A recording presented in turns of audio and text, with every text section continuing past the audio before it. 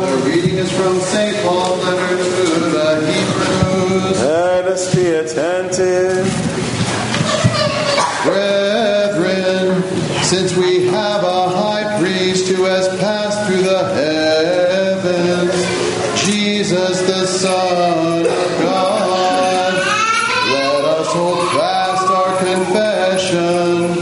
For we have not a high priest who is unable to sympathize with our weaknesses, but one who in every respect has been tempted as we are, yet without sin.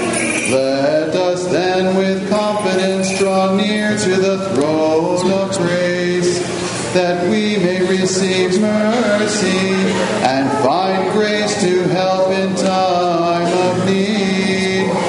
For every high priest chosen from among men is appointed to act on behalf of men in relation to God, to offer gifts and sacrifices for sins.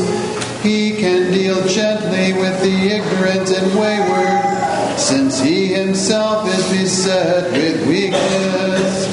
Because of this, he is bound to offer sacrifice for his own sins, as well as for those of the people. And one does not take the honor upon himself, but he is called by God, just as Aaron was. So also Christ did not exalt himself to be made a high priest, but was appointed by him who said to him, "Thou art my son, today I have begotten thee." As he says also in another place, "Thou art a priest forever, after the order of Melchizedek."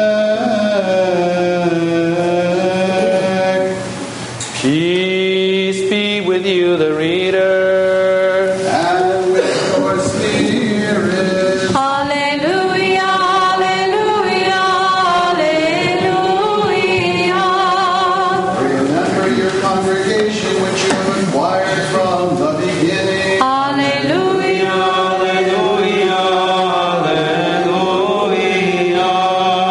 God is our eternal King. He has worked salvation in the midst of the earth. hallelujah, hallelujah,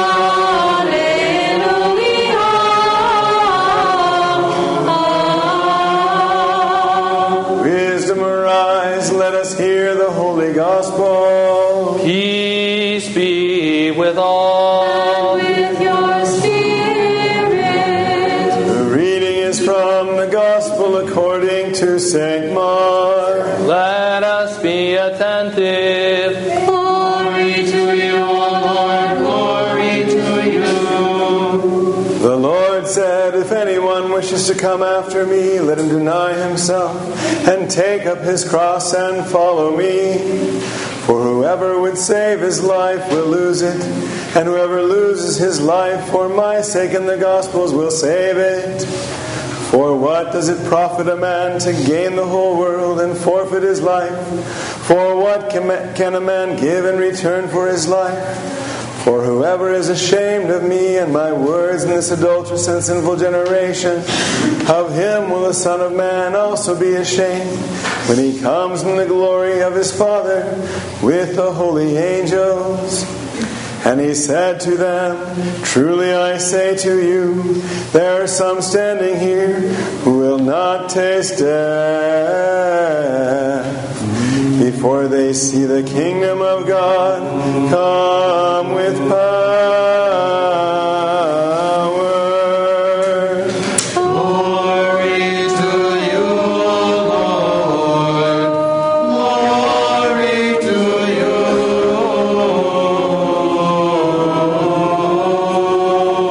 Peace be to you who reads the good tidings unto all the people. And to your spirit.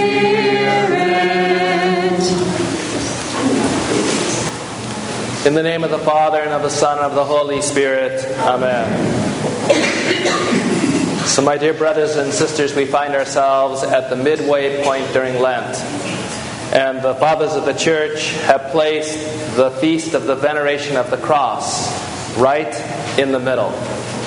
They know that this is a time or a season of emphasis on our repentance, on understanding that each one of us has been affected by the fall, and that Christ has emptied himself, taken on the form of a servant, become a human being, a part of his creation, because he loves us so much, and that he willingly, out of that love, ascends the cross, that he might once and for all destroy death, that he might once and for all overcome sin, that he might defeat the devil, and that he might bestow upon us life through his third-day resurrection. And so the cross is going to be placed in the middle of the church after we process with it around the inside of the church for all of us to see. And we are called to venerate it. I mentioned to somebody before the Orthodox even began that the cross at the time of Christ, in the hands of the Romans, was certainly not something that people would think of venerating. It was the worst form of capital punishment that existed. It was a public, humiliating, excruciatingly painful, slow, but effective deterrent to crime. People, when they saw the cross then, they always saw someone hanging from it, either dying or dead. It was always placed on public byways and highways where everybody had to pass by and see.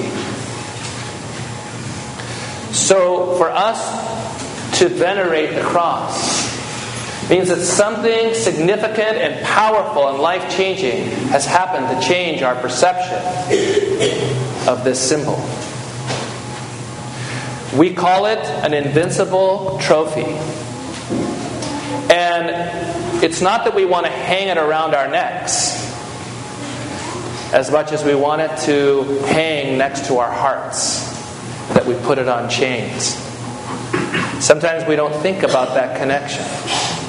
We want the cross next to our heart, because the cross is, as St. Paul said in his first letter to the Corinthians, the power and the wisdom of God.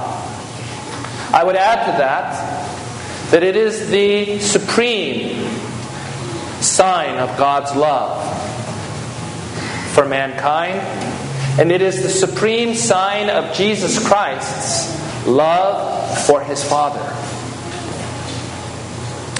You cannot adore or love or venerate the cross. You cannot see it as the power and the wisdom of God. You can't see it as an invincible trophy unless you see in it the obedience of Jesus Christ in every way to his Father. And in the same way, our obedience in every way that makes us truly and uniquely and authentically human to Jesus Christ, the Father, and the Holy Spirit. I've often said that the commandments of God are not for God's sake. The commandments of God are for our sake. That if we follow them, that is what keeps us and makes us truly human, acting according to our nature. When we disobey the commandments of God, it's not breaking laws. It's not hurting God's feelings for his sake. It means that we are acting in a way that is contrary to our nature. Why do I say this? Because if we don't understand this, then we can't understand what it means to be obedient to God. Obedience to God leads to life. It leads to freedom. It leads to illumination. It leads to purity. It leads to the abundant life that God so lovingly wants to bestow upon us. But in the world, the fallen world, this seems like foolishness. I want to read from 1 Corinthians chapter 1, verse 18. For this is as true today as it was back then when St. Paul wrote it. For the word of the cross is folly to those who are perishing. But to us who are being saved, it is the power of God. And down below, a little later in the same chapter, he adds not just the power of God, but the wisdom of God. To those who are perishing, it is foolishness. But to those who are being saved, it is power, it is wisdom, and it is life. So what do we mean? What is the cross for us? We know that Christ's cross was an actual crucifix, that he willingly ascended and then held his arms out and embraced the entire world. And he said, "Come to me, all who are weary and heavy laden, and I will give you rest. I will take on all of the sin of the world. I will experience death so that I can unburden you, so that this can be for you forgiveness, so that the life that I end up living, this newness of life, can be shared with you." So we know that the cross for us, which we are called to lift up, is love for God, obedience to God, no matter what. This is why in Mark, the evangelist says, in the context of taking up our cross, he says, "Whoever is ashamed of me and my words in this adulterous and sinful generation, of him will the Son of Man be ashamed when he comes in the glory of his Father with the holy angels." To love God and to be obedient to God in the face of a fallen world where the majority think that the cross is foolishness and a stumbling block. And they think that Christianity increasingly is a joke, that it is a narrow way of thinking, that it is stupidity, it is not enlightened, it is narrow, it is intolerant, it is passé. To be obedient to God and to love God with all your heart, your soul, your mind, and your strength, no matter what. This is the cross of Christ. And the church is calling us today to kiss it, to kneel before it, to venerate it, to adore it, to hold it up high, to unfailingly, without fear, without intimidation, to bless ourselves with it. To live our life in a way that is in an imitation not only of Christ, but of all those who have been pleasing to Him in every generation. We might think that things are really tough today for Christians, and that they're getting increasingly difficult. But we can say that that was also true in the first century, when all of this was written. When Christ said that if you do not take up your cross, you are not worthy of me. That was in a day when to take up your cross literally meant everywhere that you were by definition illegal. That you were literally putting your life on the line for being obedient to God and loving Him no matter what. So I want to close with some practical things. When we come to church, we are venerating the cross. When we read our Bibles, we are venerating the cross. When we see the image of God in our neighbor and we are self-sacrificial in the way that we act toward them for the sake of Christ, we are venerating the cross.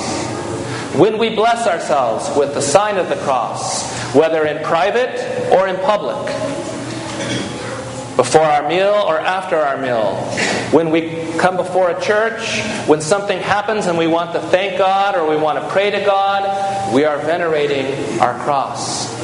When we stand up for the faith that we hold, in any way, by deed, by word, or by thought, we are venerating the cross.